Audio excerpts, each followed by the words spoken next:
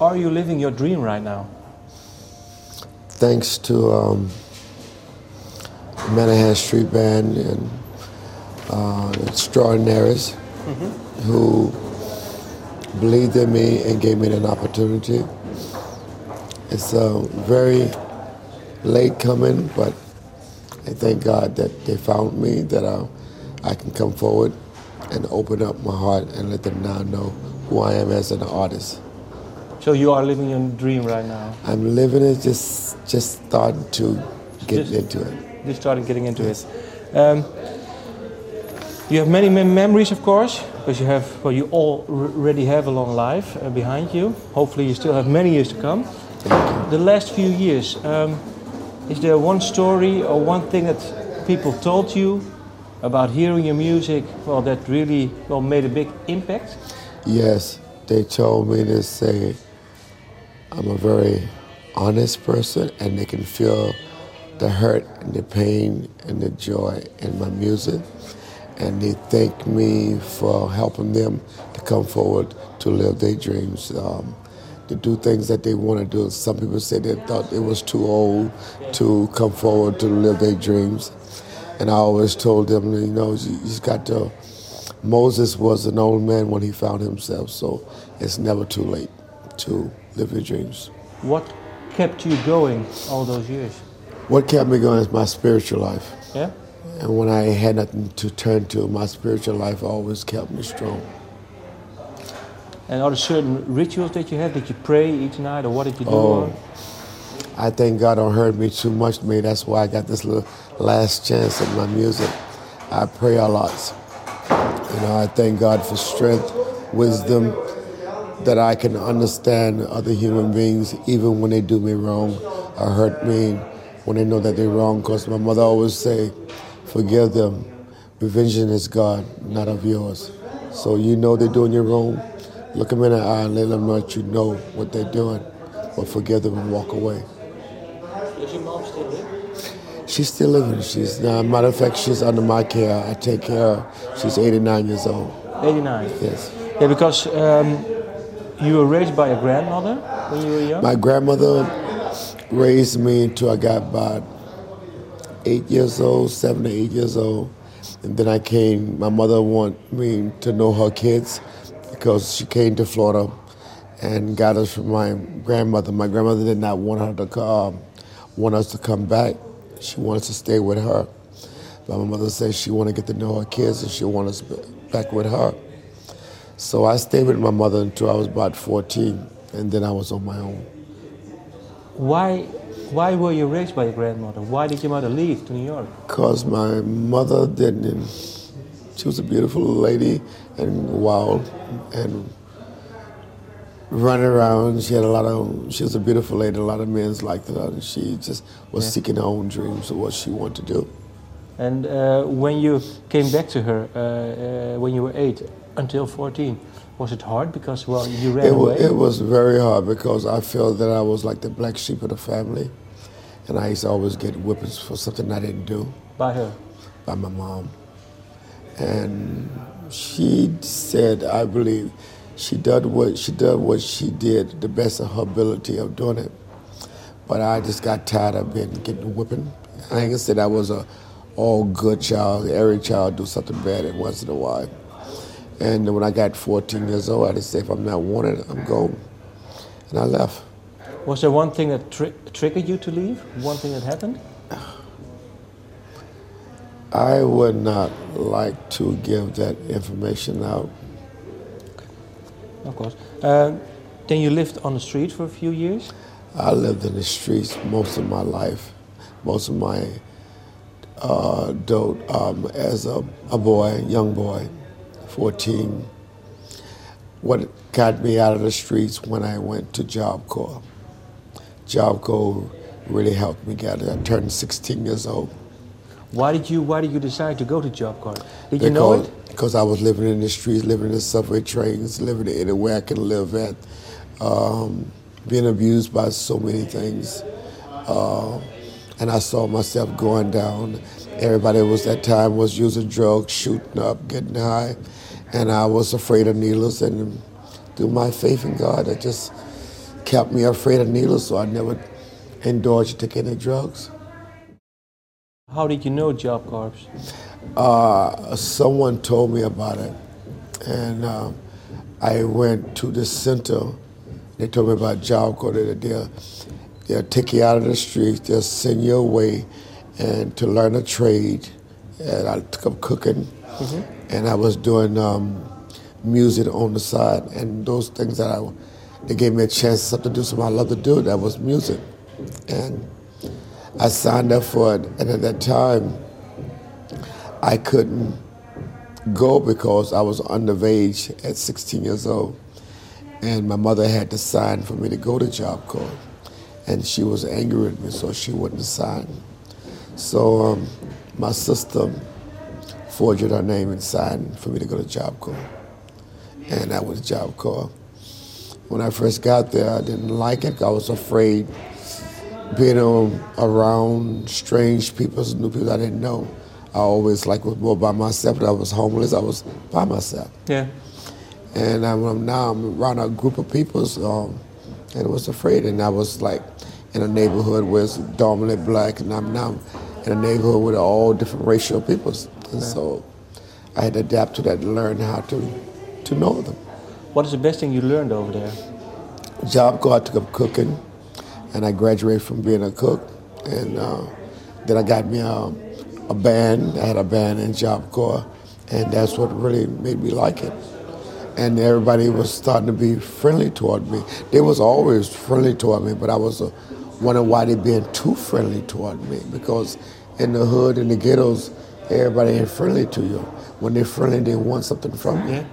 But in Job Corps, everybody just want to be friends. And that was a new world to me. How much time did it take you to get adjusted? Is that people who do friendly actually mean friendly? I wanted to, when I got in Job Corps, first they sent me to Virginia, Kimball. There's a Job Corps called Kimball in Virginia. And I liked it that. I was scared because, a bunk with a lot of different people. And then I stayed there for about 6 months. And then they sent me to Kimball, New Jersey. And there was about 2,000 people. And I couldn't adjust to that. I was more afraid. So I asked for a transfer, and then they sent me to Bar Harbor, Maine. And a guy we called Doc, he saw how afraid I was, so he took me on this wing to try to get me used to Job Corps. Took me out on this lobster boat, and been nice to me, showed me nice things. And took me to his own personal home and introduced me to his wife, his kids, and it made me like Job Corps. Okay. Then I started really liking it. Then I wanted to stay. I stayed the whole term that they gave me. It was about a year and a half, and then I graduated as Job Corps. Graduated, and I got my cooking degree from there. And I got me a neighborhood. I had a band in Job Corps, but all the band members got drafted into the Vietnam War, so we lost contact. But did they return from the Vietnam War? Or? We had changed address when we get out of Job Corps. We was going to continue the band and go forward, because when I was in Job Corps, I used to go all over Job Corps singing for the Job Corps, and everybody loved me there. Okay. But when everybody got drafted, I was the only one that get drafted in there when I was in Job Corps. But why didn't you decide to form another band then, maybe afterwards? When I came out of Job Corps, I went to stay with my sister, and then Job Corps promised me a job when I got out of Job Corps, and that was at Wasake Development Center for Disturbed Peoples, cook for them. And so they gave me a job upstate New York at a place called Wasake, and I got a job there cooking for 3,500 people a day. And when I went in the kitchen, I said, I can't do this, because it's a big, huge kitchen cooking for 3,500 people a day. We didn't have no pots. We have these big old thing where you stir it. So I had to learn that. And once I learned that and got the fundamental of it, it's like cooking for anybody. Yeah. So you didn't pursue another band or? Then I got eventually on the side. I got me another band, a job called up in Wasake. I started going around singing in these small clubs, doing shows. Then I worked at Wasake for 9 years, and working with mentally disturbed people and watching all the different deformed and all the different kind of ways, it started making a toll on me. I couldn't take it.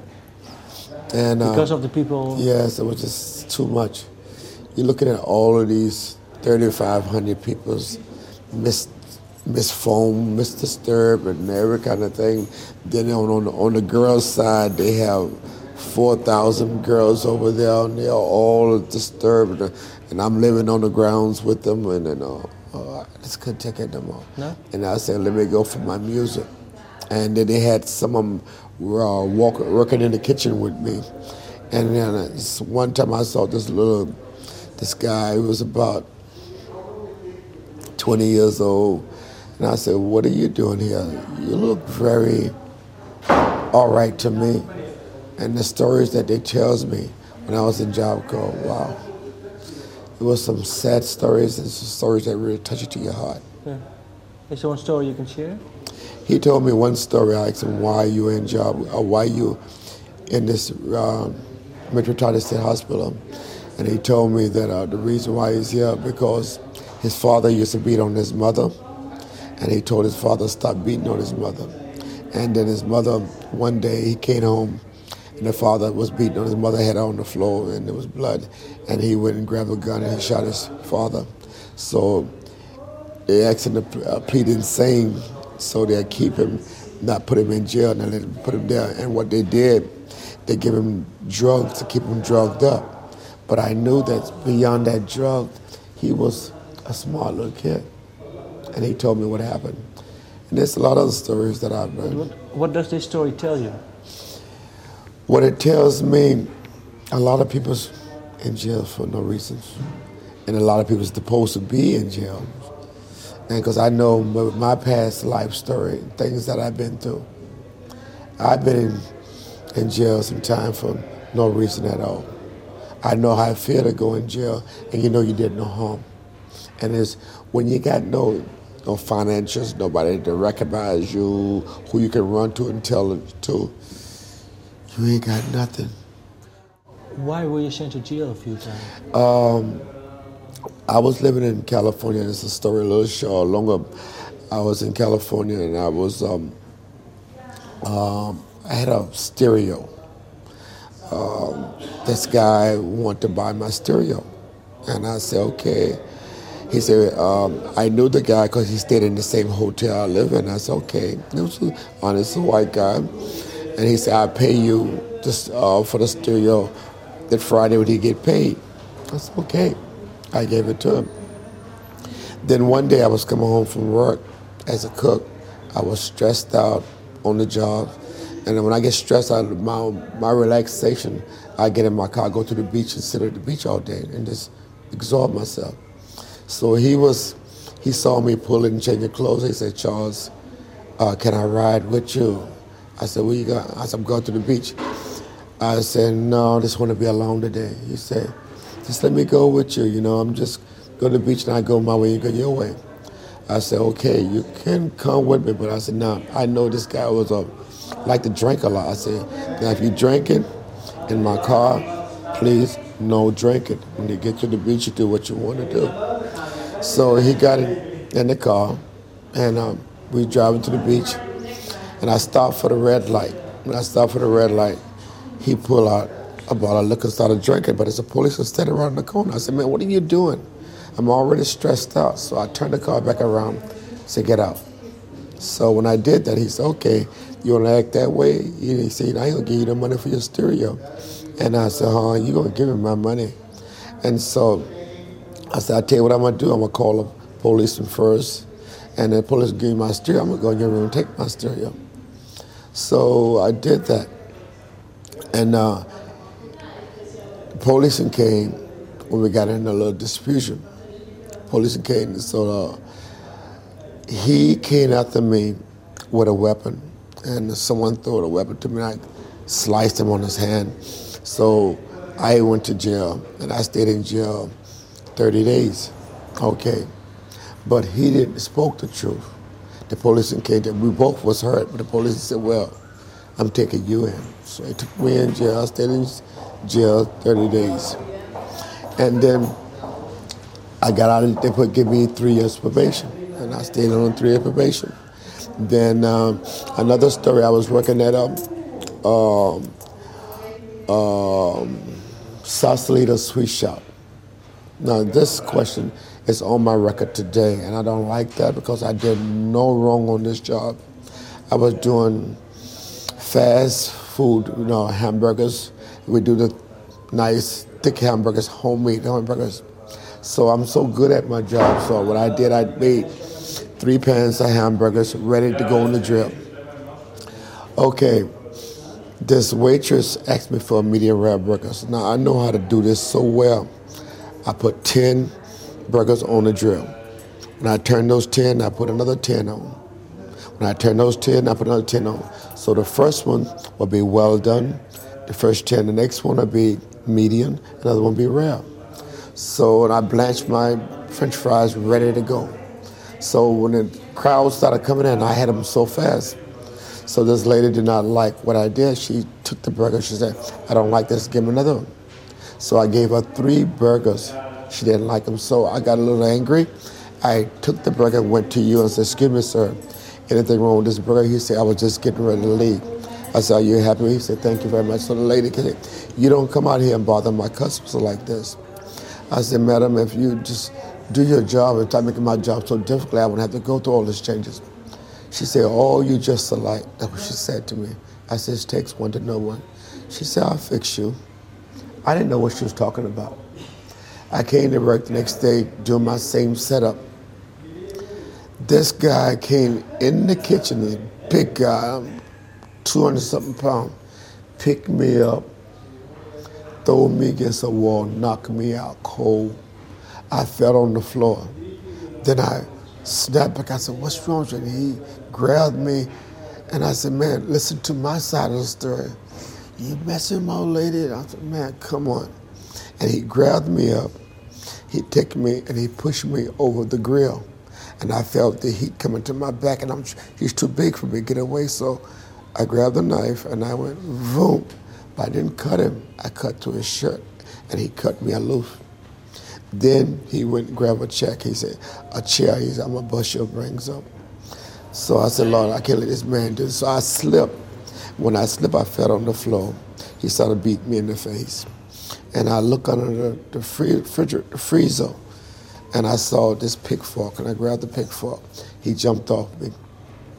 Policeman came and put the gun on my head and said, you move again, you're dead. I said, man, this guy, I don't want to hear what you got to say.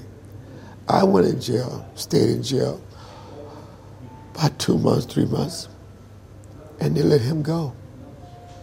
And it's on my record there. How they put it in the paper,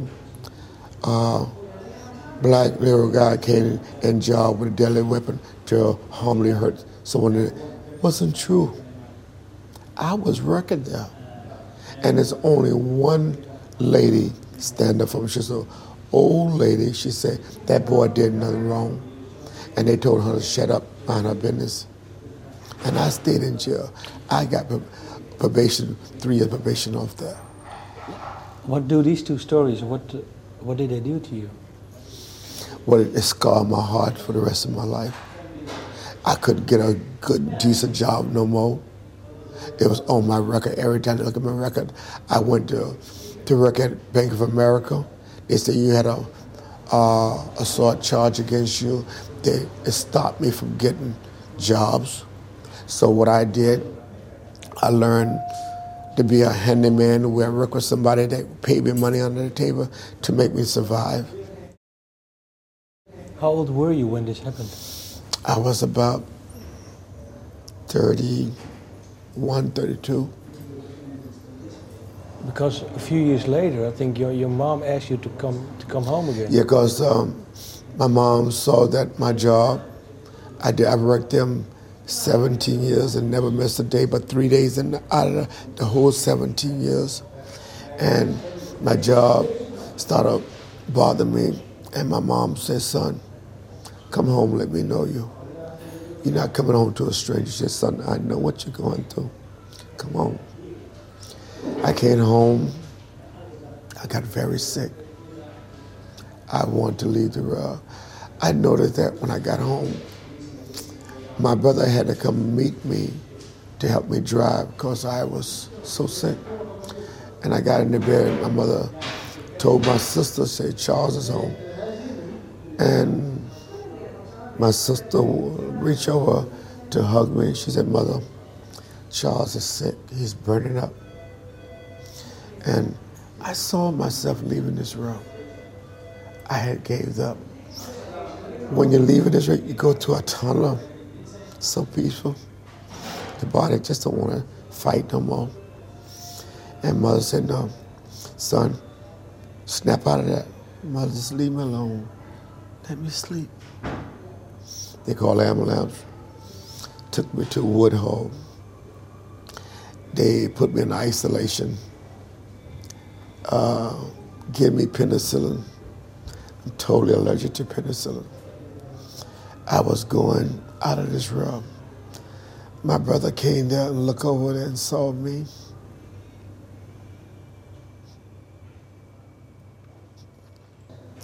My brother said, Charles,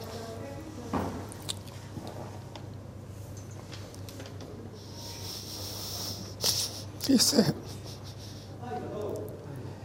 if you don't want to live for yourself, please, brother, live for me. He said, Charles, I love you, brother.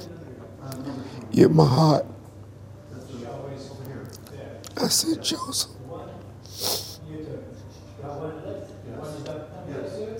I said, Joe, I fight. And Joseph got very angry. Joseph says, you guys, it's not taking care of my brother just because he only have no medicine, hospitalization to take care of him. Joseph says, I'm a dispatcher for the city, and I'm an income tax broker. He can use my insurance. He said, no, better yet, if anything should happen to my brother, I will hold y'all fully responsible. And if the city of New York don't do nothing about it, he said, then I'm going to the street ghetto. And they took me out of that hospital, and they took me to Woodhull. To Bethesda. And Bethesda said, this guy is full of penicillin, his body's fighting, and it's lucky he's still alive. And they said, son, we're going to have to put you on ice because we can't break your fever. And we're going to have to do a spinal tap on you to find out why your fever won't break.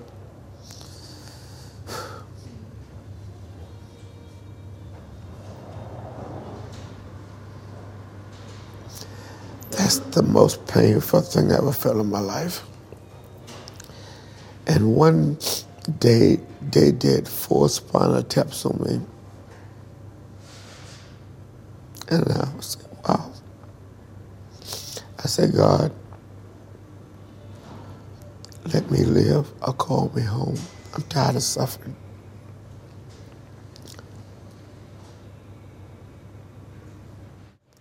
This world, like my mom says, son, this world is not our home. She said, be encouraged, stay strong, show the world through your pain, your love. Don't change your love, because God sees everything. And that's what I've been doing. That's what my faith, my love in God kept me strong through all my trials and tribulations. I ain't telling you half of them. Some things I just can't speak. This album, you say love. You saying you are This album is called Victim of Love. Excuse me? This album is called Victim of Love. Yes. Victim of Love, well, there's a line. I woke up this morning, I felt your love beside me. Is this the love of God or maybe someone else? Or I woke up this morning, I felt your love deep inside my soul. It's just that on this planet, I have never found true love, honesty, pureness from the heart. They always want something from me. They don't want my depths of my soul. So my love is always on God. I feel that what God got in store for me, when I get it, no man can take it from me no more. So my love for God is 101%. Victim of Love, what is for you the story behind that song? Because you named the album after that song. What is for you Tom Bennett gave the name to the album, and I just allow it to happen because he felt that it would be the right thing for that, so it's okay. Do you write your own lyrics or do you talk about it? Yes, I write my own lyrics, and then Tom Bennett helped me with sometimes my spelling, because every time we write music, we always get together and we just calculate it together. And like on some things that I can't really spell because my education wasn't that great because of my background coming from a rugged world, I had a chance to get a truly education. But everything I did learn, I learned on my own. So, the Victim of Love is like you were saying, is about your love for God. Yes, and I'm truly been a victim of love. I love deeply, and the world take that from me. Okay. A lot of my coming up, my childhood, I never had a childhood. I always been a person trying to survive, to keep a roof over my head, some place to live, trying to not live in the streets, trying to not live in the subway trains. When I be in subway train and don't have nowhere to go, police come there and knock the thing real hard and just stun to me. And I get up and run to the next train to go to sleep. Man, it's cold outside. I go sneak in people's building, run behind the boiler where it's warm at to keep warm.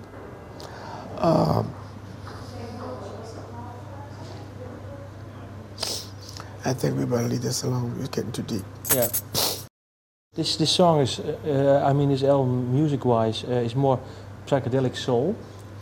Is it done? Yes, it's done on purpose, or? It's like me and Tom like rock, and I'm soul.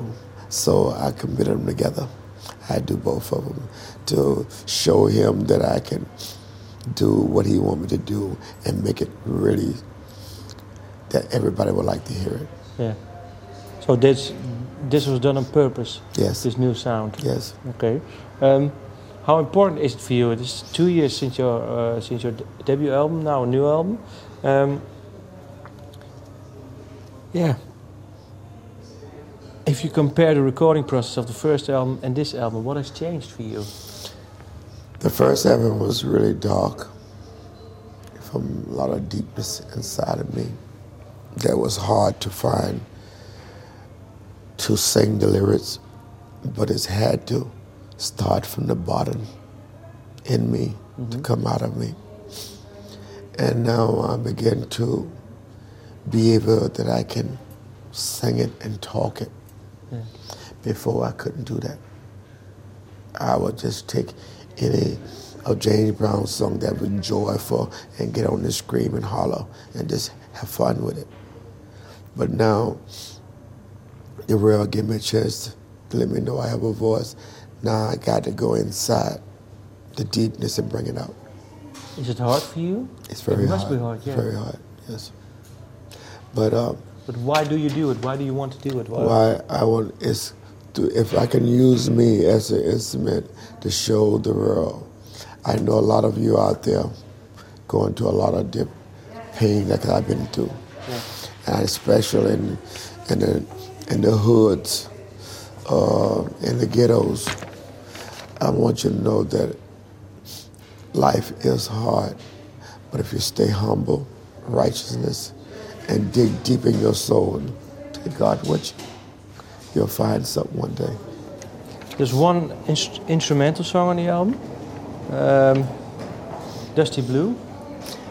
That's something that Tom did, and that's one of his creations that totally he just wanted to do. Okay.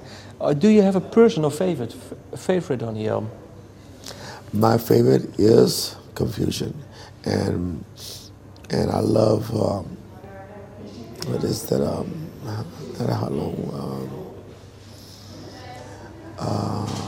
Crying in the Chapel. And why those two songs? Because they have that feeling that you just feel it in your heart, and the deepness of that is something that I must have been experienced to. And what does confusion or confusion mean? Just imagine you totally positive. You have all the honesty and true in you, and everybody trying to come and put confusion in your brains, try to make you not think the way you feel in your heart and soul. And anytime you try to talk it, they want to put confusion, try to mix it up in your brains. That's where confusion comes from. But I think the last few years you didn't have many confusion anymore, right? Huh? The last few years have been, well, less confusion, right? It's less confusion, but you still, when you walking, coming in the light where everybody can hit at your soul, it's a lot of confusion. That's true, yeah. And Crying in the Chapel? Crying in the Chapel is something that I just feel. I can't express that to you.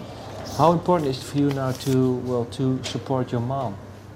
My mom deserves love. I got to know some of her past. She talks to me and tells me. The lady been hurt beyond hurt. Yeah. That's why I forgive her. And she forgive me. That's why I did you in the wrong, Mom. Forgive me. Let's men, and she's too old to fight. Yeah. You can't go back and look at the past, what she did in the past. Okay. Thank you for your time. Thank you, buddy. Thank you.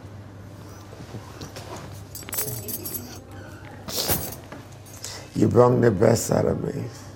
Yeah? A lot of touching moments.